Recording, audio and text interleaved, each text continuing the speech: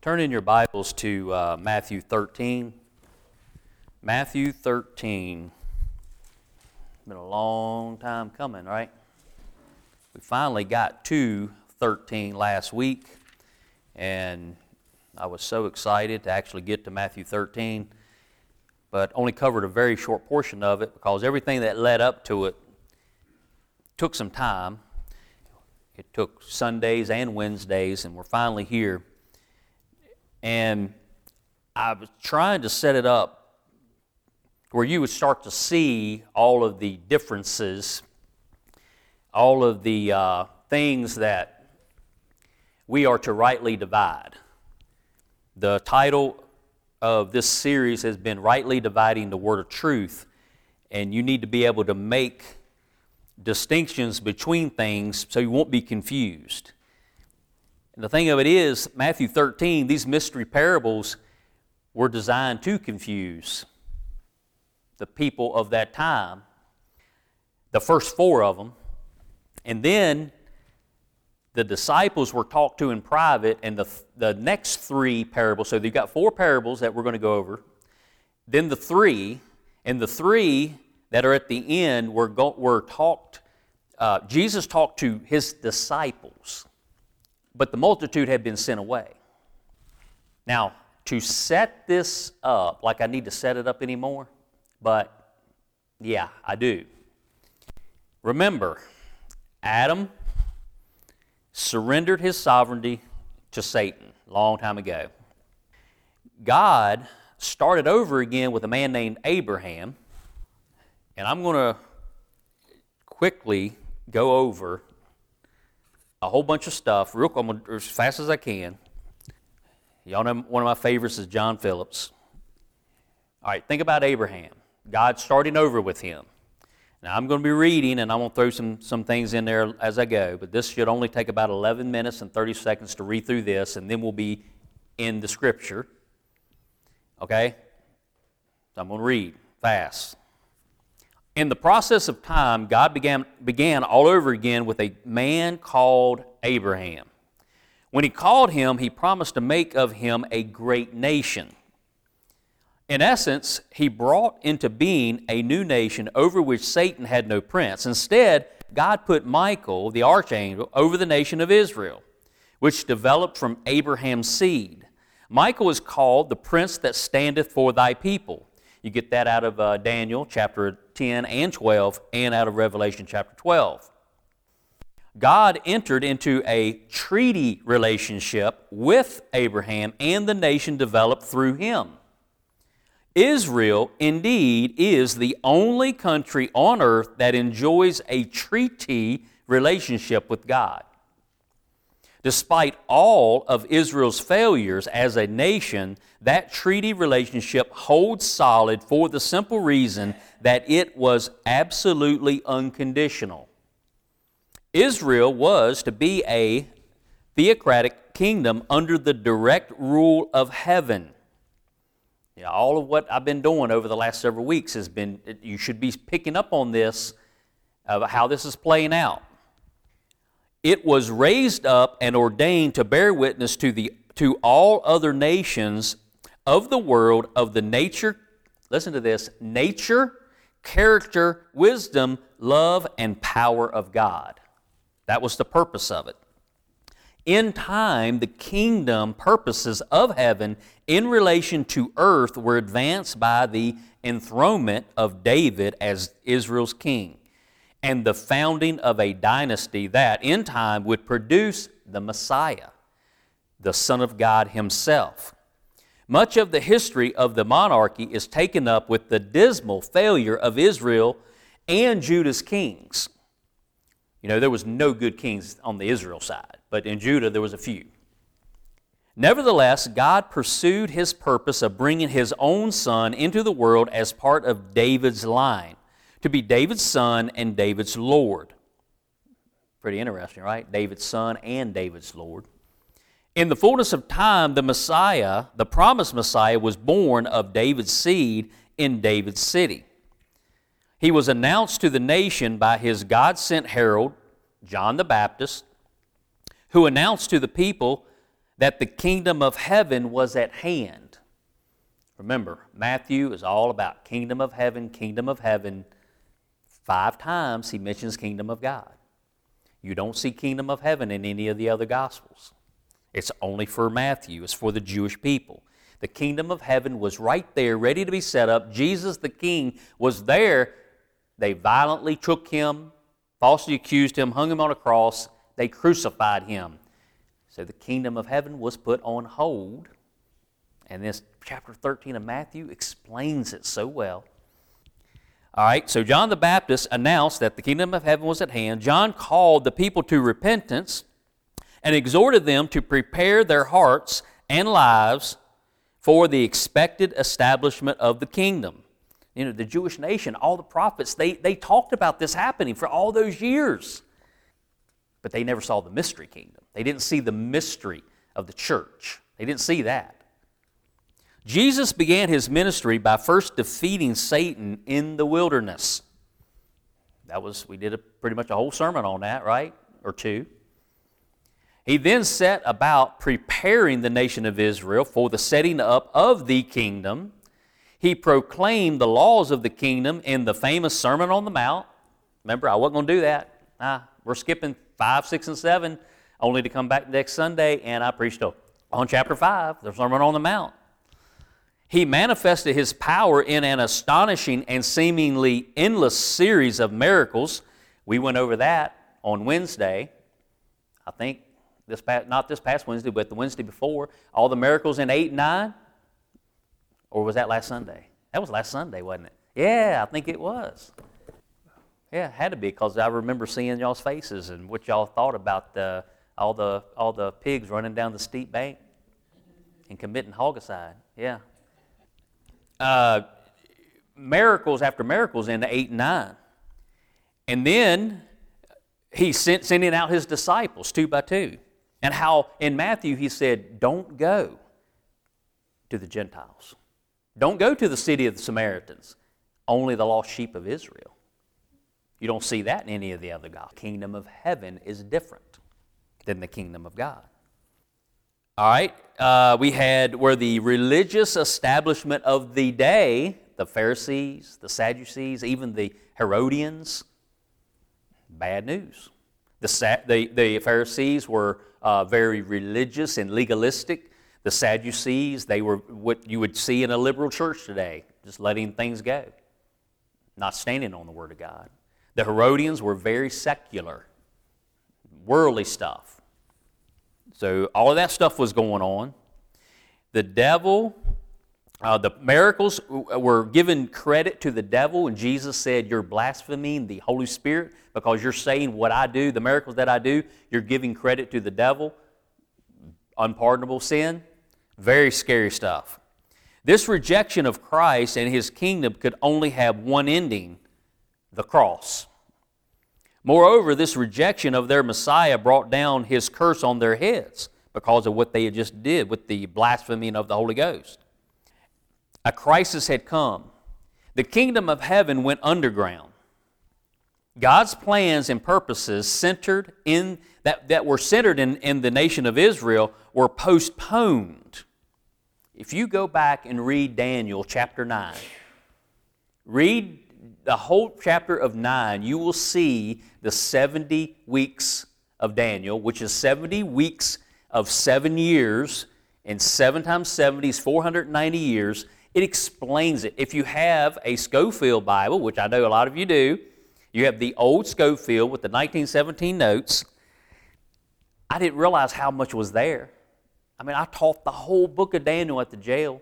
I don't remember reading those notes, because I had a Scofield Bible when I did that.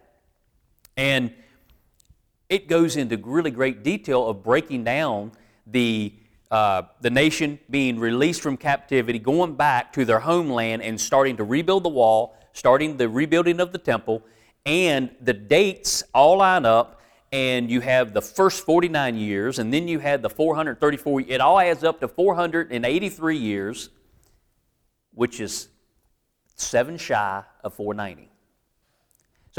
So the nation of Israel lived all of that only to, as Jesus enters, his triumphal entry, he enters in, and at that point, they start conspiring how they're going to take him. So the Jewish time period comes to a stop when they kill the king. We're missing 7 years of the 490 years as prophesied in Daniel. That's the Great Tribulation. So in between that is the church age. And we've been going along for what, 2,000 years? That's the mystery that was hid from the ages that we're in right now. The Babylonian captivity ended the Old Testament monarchy. That was when the time of the Gentiles started.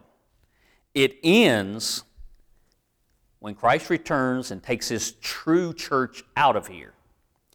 Israel, however, retained its spiritual sovereignty for a while. It lost its political sovereignty.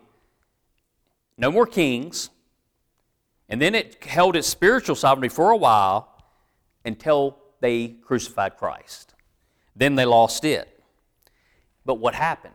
The church came in. The church, the dispensation of grace came in. And that's what we've been living under for the last 2,000 years. So it's mainly Gentile. It's not the nation of Israel, even though the nation of Israel, there's plenty of people, and we see it in the early church, that there was lots of Jews that were in the Apostle Paul. He was Saul of Tarsus. He was miraculously changed, and then he was a believer. He was persecuting this new church, and then after that, he became the lead guy going out into all the nations trying to get people to come to Christ. You know that very well. In AD 70, Jerusalem was destroyed. The temple was destroyed as well.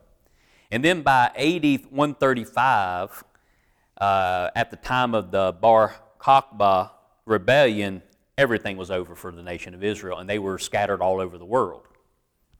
It was these drastic and far-reaching changes in mind that the Lord Jesus adopted a new method of teaching. God's plan to set up the kingdom of heaven on earth was to be postponed for some indeterminate time, now going on, 2,000 years. During this age, he would be occupied with a new entity altogether unknown and undreamed of in Old Testament times, the church. It was for this reason that the Lord began a form of teaching in the mystery parables in which he purposely sought to conceal truth from the world while revealing it to his own disciples. He clearly states his purpose in Matthew 13, which contains a series of 7 parables. In these parables, the Lord teaches that during this present age, things would be quite different from the way they were in the past. The kingdom of heaven was still going to exist, but it would exist in mystery form. Most people would have no comprehension whatsoever of what was really going on. Most of us don't. You don't realize what's actually going on right now. Henceforth, there would be 3 separate entities in the world. The Gentile nations, which would dominate the globe, the exiled nation of Israel, buried, remember this, buried among the Gentile nations and blind to spiritual truth. And we get into these parables, that's when we come back to you. And the church, the mystical body of Christ, made up of Jews and Gentiles without racial or religious distinction. So once the Jew or a Gentile comes into the church and are born again, there's no difference. But it's predominantly Gentile in composition and character. One problem we face in interpreting these parables lies in a failure to distinguish between the kingdom of heaven and the church of Christ. The church has a relationship to the kingdom of God and to the kingdom of heaven. It is, however, quite unique. Believers in the Lord Jesus in this age, for instance, are in the kingdom of God, but they are also the mystical body of Christ, which sets them apart from all other entities in the universe. Here is an important distinction, however. We are born again into the kingdom. We are baptized into the church. Jesus said to Nicodemus, "Except a man be born again, he cannot see the kingdom of God." Being born again, says Peter, not of corruptible seed, but of incorruptible by the word of God. That's in 1 Peter 1:23. We are born into the kingdom. we are baptized into the church. For by one Spirit are we all baptized into one body. That's in 1 Corinthians chapter 12, verses 12 through 14. Insofar as the church has succumbed to Satan's attacks during this age, it has become what we call Christendom, the big, huge organization of Christianity. There's all kinds of cults, bad cults that are part of what we call Christendom. We have seen some horrible things. If you study the history of the Roman Catholic Church, if you watch the movie Luther, you will see some of the horrible things that they did. They did not want people to have the Word of God. Told them if they even had it, they wouldn't understand it. That you had to go to the priest, and the priest would go to God for you. They manipulated, they took money from people, they lied. It was a horrible thing. Now, the Catholic Church did some amazing things. Hospitals around the world, orphanages. They did some great things, but they did some terrible things as well. That's part of Christendom. It is this failure that is emphasized in the first 4 parables. Now, if you've heard preaching, if you've read stuff on these parables, you're going to see something totally different today than what normally has been taught. In this respect, the church is as big a failure in this age as Israel was in the previous age. It is in these first 4 parables that the history of the kingdom of heaven and of Christendom run together. The kingdom of heaven has been put on hold.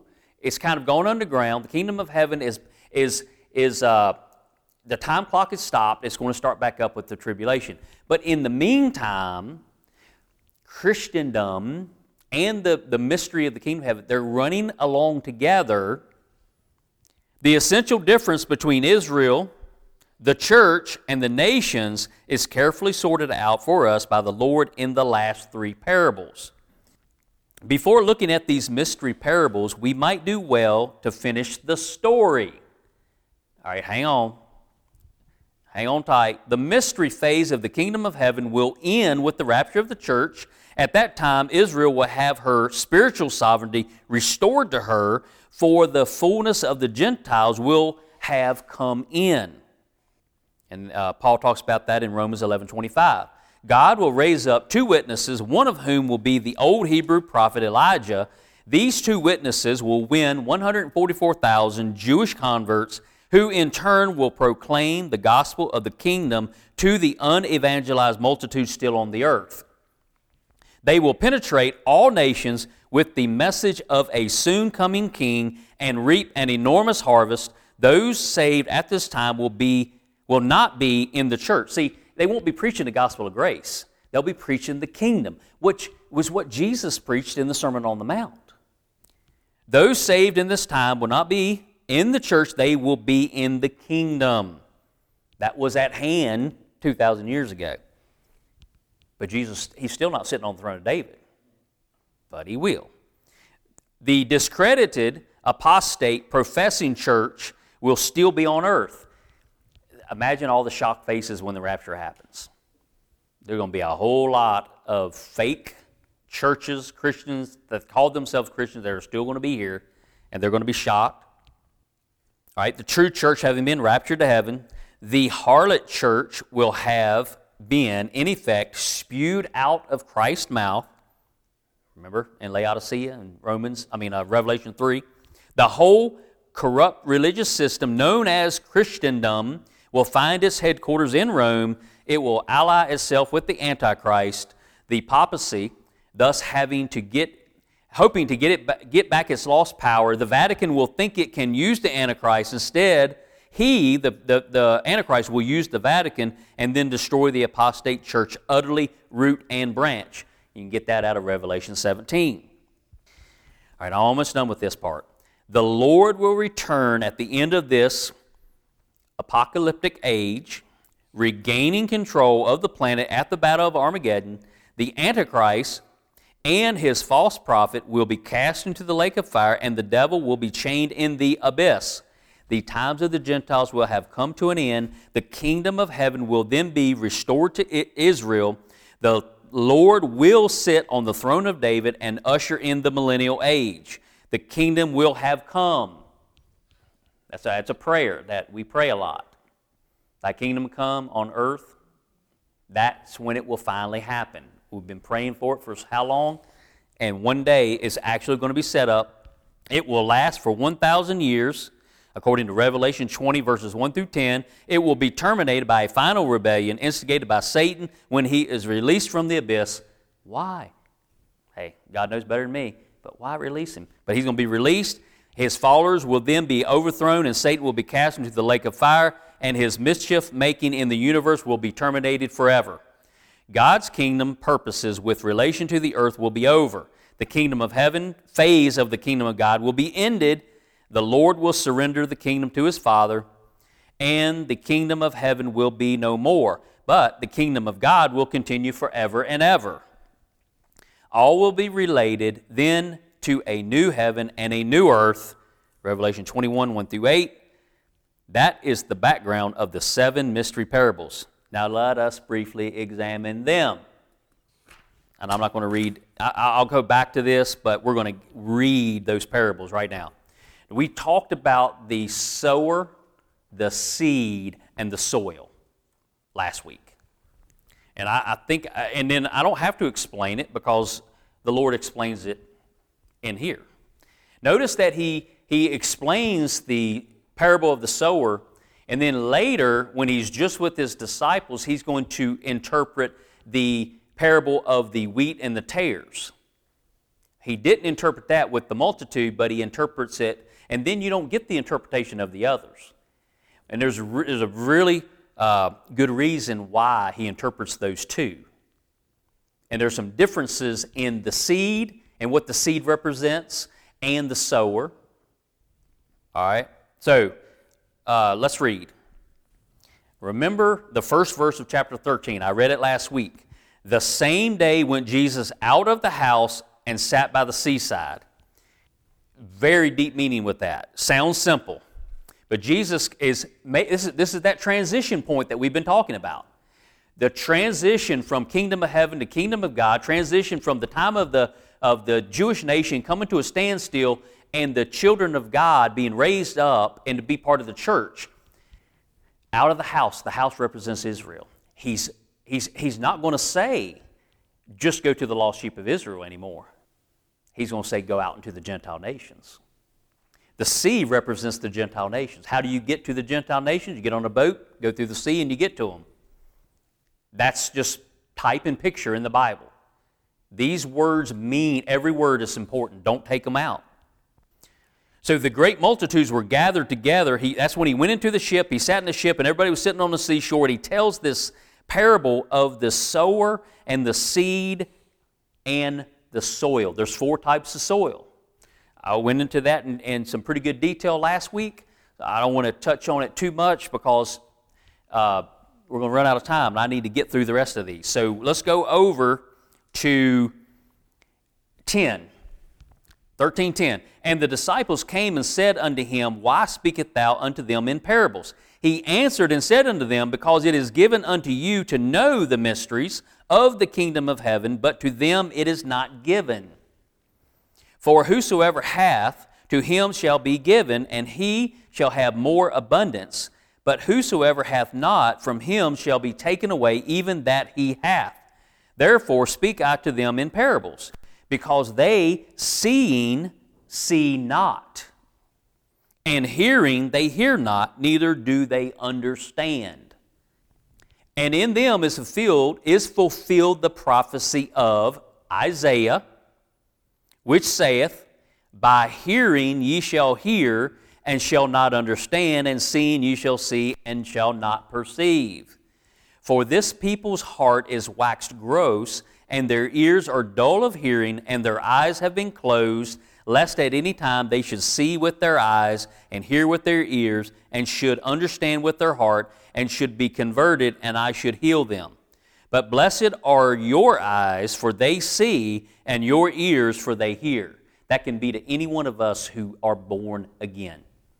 If you're not born again, you're going to be confused. You're not going to see. You're not going to hear. The disciples were being set up to where they were going to be the ones who, after Jesus dies on the cross, they're going to be ones going out and spreading the gospel. And he's helping them understand that what they've been waiting for all those years and what all their prophets had told them was going to be put on hold, and this mystery was going to be revealed to them. And these mystery parables are showing it. So the sower, it's not just Jesus, it's all of us. The seed is the same thing. It's the Word of God, and we are to go and take it and to throw seed out. But the problem is it lands on the trampled down soil where it just don't take root, and the birds of the air come along and snatch it up. So any good word that's preached, anything anybody shares with you that's just good godly stuff, the demons are sent out and to snatch it all up before it gets into your heart and takes root. That's just the design of it all. The shallow soil, it's on top of rock. That soil will heat up faster than all the other soil, so that will germinate quicker. But when you get on into the season, there's no root. There's people who will come into a church service that are very impressionable. They might hear the word. They might say, I want to join up. And they act like they're all in, but they're in that stony soil. They sprout up quick, but they have no root. And when bad times come, when persecutions come, they run away from it. They're not real. And then the cares of the world, the thorny soil, the cares of the world, the riches of this world, or the being poor and not having anything. All the cares of the world can choke it out. That happens with kingdom of heaven and kingdom of God just the same. It's parallel. Where did I stop reading? 18. Hear ye, therefore, the parable of the sower. When anyone heareth the word of the kingdom and understandeth it not, then cometh the wicked one and catcheth away that which was sown in his heart. Okay, I've explained all this all the way over to 23. Some seed lands on good ground, and it will produce. You will know them by the fruit that they produce. Some 100-fold, some 60, some 30. All right, so now we're at the parable of the tares. This is 24. The tares and the wheat. Another parable put he forth unto them, saying, The kingdom of heaven is likened unto a man which sowed good seed in his field. But while men slept, his enemy came and sowed tares among the wheat and went his way. But when the blade was sprung up and brought forth fruit, then appeared the tares also. Now the tares it's a plant, it's a grassy plant that it's kind of like a rye plant. And when you first plant it and it comes up, it looks a whole lot like wheat. It's actually a poisonous plant. So when they first come up, they all look the same.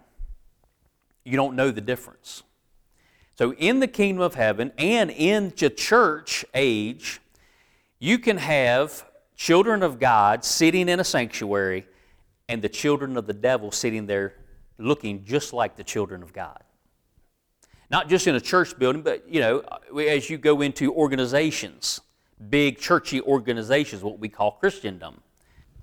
The devil is busy sowing his seed as well. When the wheat comes up, if you wait long enough, the wheat will actually produce its fruit. Where that other plant, the tares, the fruit on it is not good at all. And it's very pitiful. When it actually comes to fruit, when it's time for the harvest, you can really tell which one's which. But up until then, they look the same. We are described as wheat. The true children of God are described as wheat. As you grow up, the nation of Israel is very associated with the earth, setting up an earthly kingdom, heaven on earth. Israel, think earth, and tied to the earth, the land. Christians who are in the church age, we are referred to as wheat. The root system on wheat is very small because wheat's an annual. Wheat is planted, it is grown, it produces fruit, and then as it's producing the fruit, the roots are dwindling. Our hold on this earth shouldn't be tight. We should be ready to go. It's awesome that we're referred to as wheat. We're not to hold on to earthly things. We're not to be carnally minded. We are to be like wheat and grow, loosening our hold on the earth to produce that fruit that the Lord says will be gathered into His barn.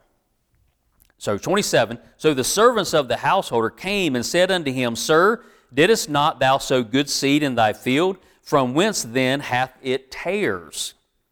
He said unto them, An enemy hath done this. The servant said unto him, Wilt thou then that we go and gather them up? So, is it our job to go out and try to figure out who's not of the kingdom and to try to uproot them? By the time you realize that you have wheat and tares in your field, the root system of both have intertwined. If you go pulling up the bad ones, you're going to uproot the good ones as well. So we're not to do that. It's not for us to judge. Jesus said He's going to send His angels one day, and they're going to do the separating at the right time, and the tares are going to be bound up and set aside for burning, but the wheat is going to be taken to the Lord. It'll be put in His barns. That's what's going to happen with this. We got to live with it. We can't go out and try to fix things by forcefully removing. Does that make sense? Now, like I said last week, or whenever I said it, when we have somebody who claims to be a brother in Christ, somebody who's part of the church, and they are doing things that are clearly not biblical, we are required to judge that. But that's the people who call themselves brothers in Christ. They call themselves members of the church, and they are doing something that the Bible clearly says is wrong. We are to go to them and talk to them about it. And if they won't listen, you get other elders, you go and you talk to them some more, and finally, if there's nothing, you just got to tell them, you can't be here. That's just the way the Bible tells us to do it. Paul got aggravated with the Corinthian church because they had not judged a person in the church that was bringing corruption in. If you knowingly have someone like that, you have to address it. I'm not saying that you don't do that. But what I'm saying is there's plenty of people in the church as Christendom, not the kingdom of God. A person who's truly born again is in the kingdom, but you can have an unsaved person and a saved person sitting side by side, and to the human eye, you can't tell a difference as far as what kingdom they're in. I can't pluck out the one who's not. It's not my job to do that. You see the difference and how important you got to make that distinction. This is way bigger than just a church building and the people who come to church. This is Christendom. This is Jesus telling everybody that, look, I'm putting my people. See, in the sower parable, the seed is the word of God, but in this parable, the seed is God's men and women who are doing His work. That's why this parable is interpreted later on in 13. It's interpreted because we need to see those differences. Only about 5-10 more minutes, and we'll be done until not next week, but the week after. Maybe Wednesday nights. So I'm going to quickly go through the rest of them. We're not going to be able to read it all, but I want to touch on each of the others. The grain of mustard seed would be the next one. You've all heard about, having faith the size of mustard seed. Now, we know that the mustard seed is a very, very small seed, and when it's planted, it grows into a shrub, and it's one of the biggest shrubs ever. It'll get up to possibly, in its right climate, it can get to up to 20 feet tall, but it's still a shrub. But what does this parable talk about?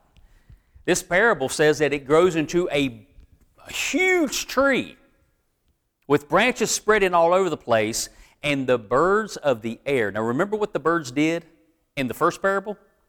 Now, we're not talking about sparrows. God's concerned with the sparrows.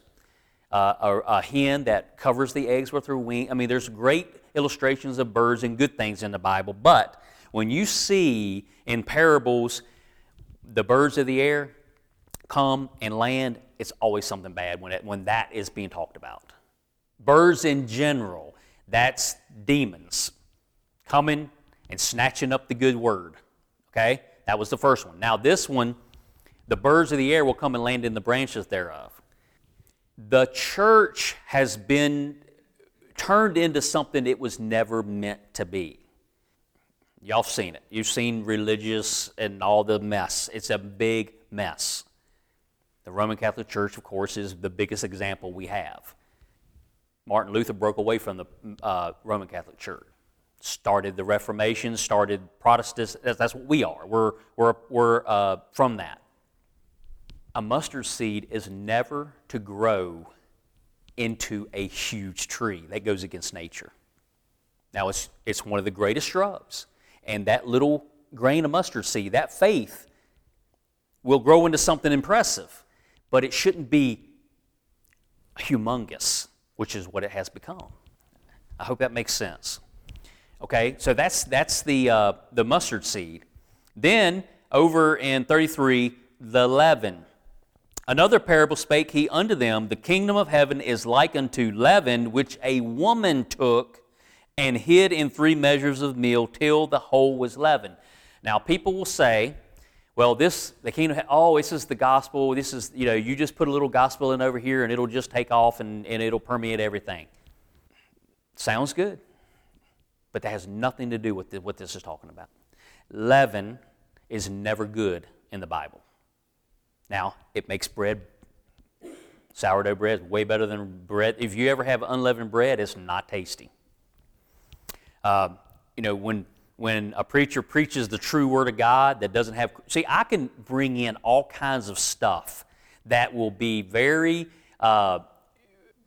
good for people to hear. I can bring in things that will make you want to listen more, and I can please everybody. If I just brought in corruption, brought in the ways of the world, and was forgiven of everything and let everything go, I would just... But the true believers would hate it.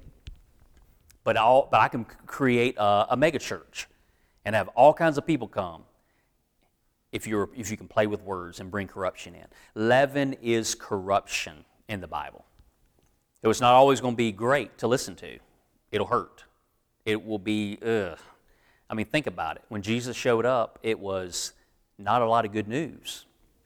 And he was rejected big time. And he was thrown on a cross and killed. Okay, so leaven is bad.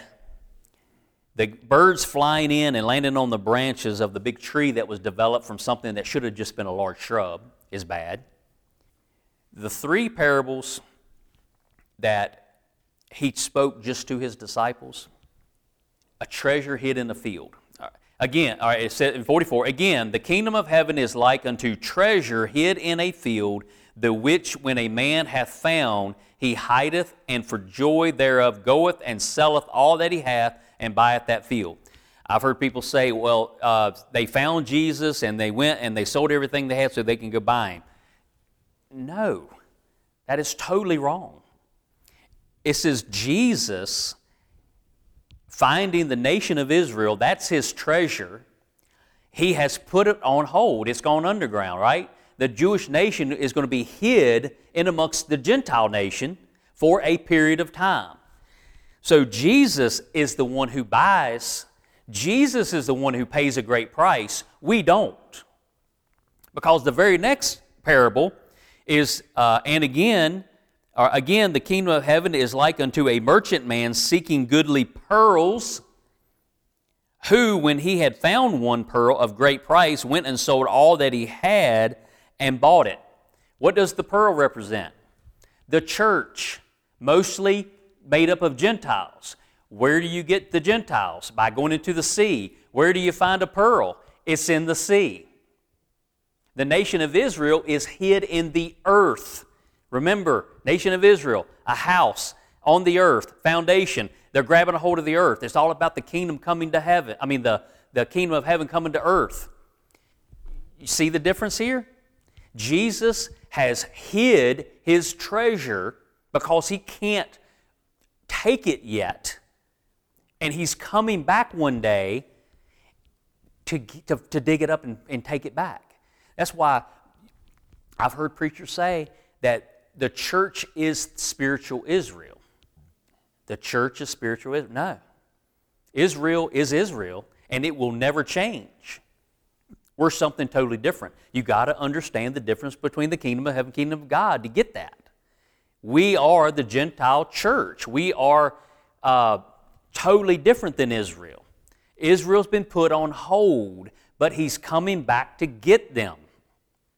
And it won't be the same as what it was before, but he's not giving up on them. He's coming back to get them. The pearl is the church. And he died on the cross. He did all the buying. We don't do the buying. We have to receive it as a free gift, or you don't have it. If you try to buy it, you don't have it. And then the last one was the drag net. The net that's cast out, that's in the 7-year tribulation time when all those 144,000 are out ministering. They're at the end of that. They're bringing in all kinds, and the angels will separate, just like the wheat and the tares are going to be separated by the angels. At that time, there will be another net that will pull in good and bad. The angels will do the separating. Okay, didn't go nowhere near like I wanted it to today, but that's the 7 parables. We can get into them a little bit more in detail on Wednesdays and possibly on Sundays. But as you can see, those parables have been totally misrepresented by many people with good intentions. I know it's not a real good feel-good message, but it's just truth. And we need to understand that we're in those times. I think we're in that Laodicean church age. When you go through the 7 churches in Revelation, chapters 2 and 3, and you get to the Laodicean church age, if you look at all the 7 churches and how they're in order in the Bible, you will see in Thyatira the woman teaching and the Jezebel and all that. You can see how the church history, Christendom, has gone through all these different stages. And I think in Thyatira you see the Reformation happen, and then you have the Protestants, and it goes all the way into Laodicea. All 7 churches of Asia Minor, they were churches at that time, but they each represented a different church age. And we are in the last church age of Laodicea. We're neither hot nor cold, and Jesus says he's going to spew us out of his mouth. That's where we're at. I think we're at the end. How much longer? No one knows. But I'm feeling a sense of urgency to get the word out. Prophecy weighing on me. We have little time, and we need to make the most of our time that we have. I don't like being pulled in different directions and all the things that have been going on trying to distract us from what we're supposed to be seeking. Let's pray. Heavenly Father, we thank you for this day. We thank you for your word. And Father, I pray that we do have eyes that can see, that you would help us to understand that the Spirit will get in us and cultivate that ground so that the seed will fall on good, cultivated, deep soil, and that it will come up. We will live a life for you. We will produce fruit for you, Father. And Father, I pray that we do not be deceived by the evil one who's at work, doing what he does. Father, that our eyes will be open, that we will see, our ears will be open, that we will hear, and we will not be led astray. And Father, that we will do everything for you, and that we will have a heart that hurts for the lost. And Father, that we will be your salt on this earth, and we will be your light in this world. In Christ's name we pray. Amen.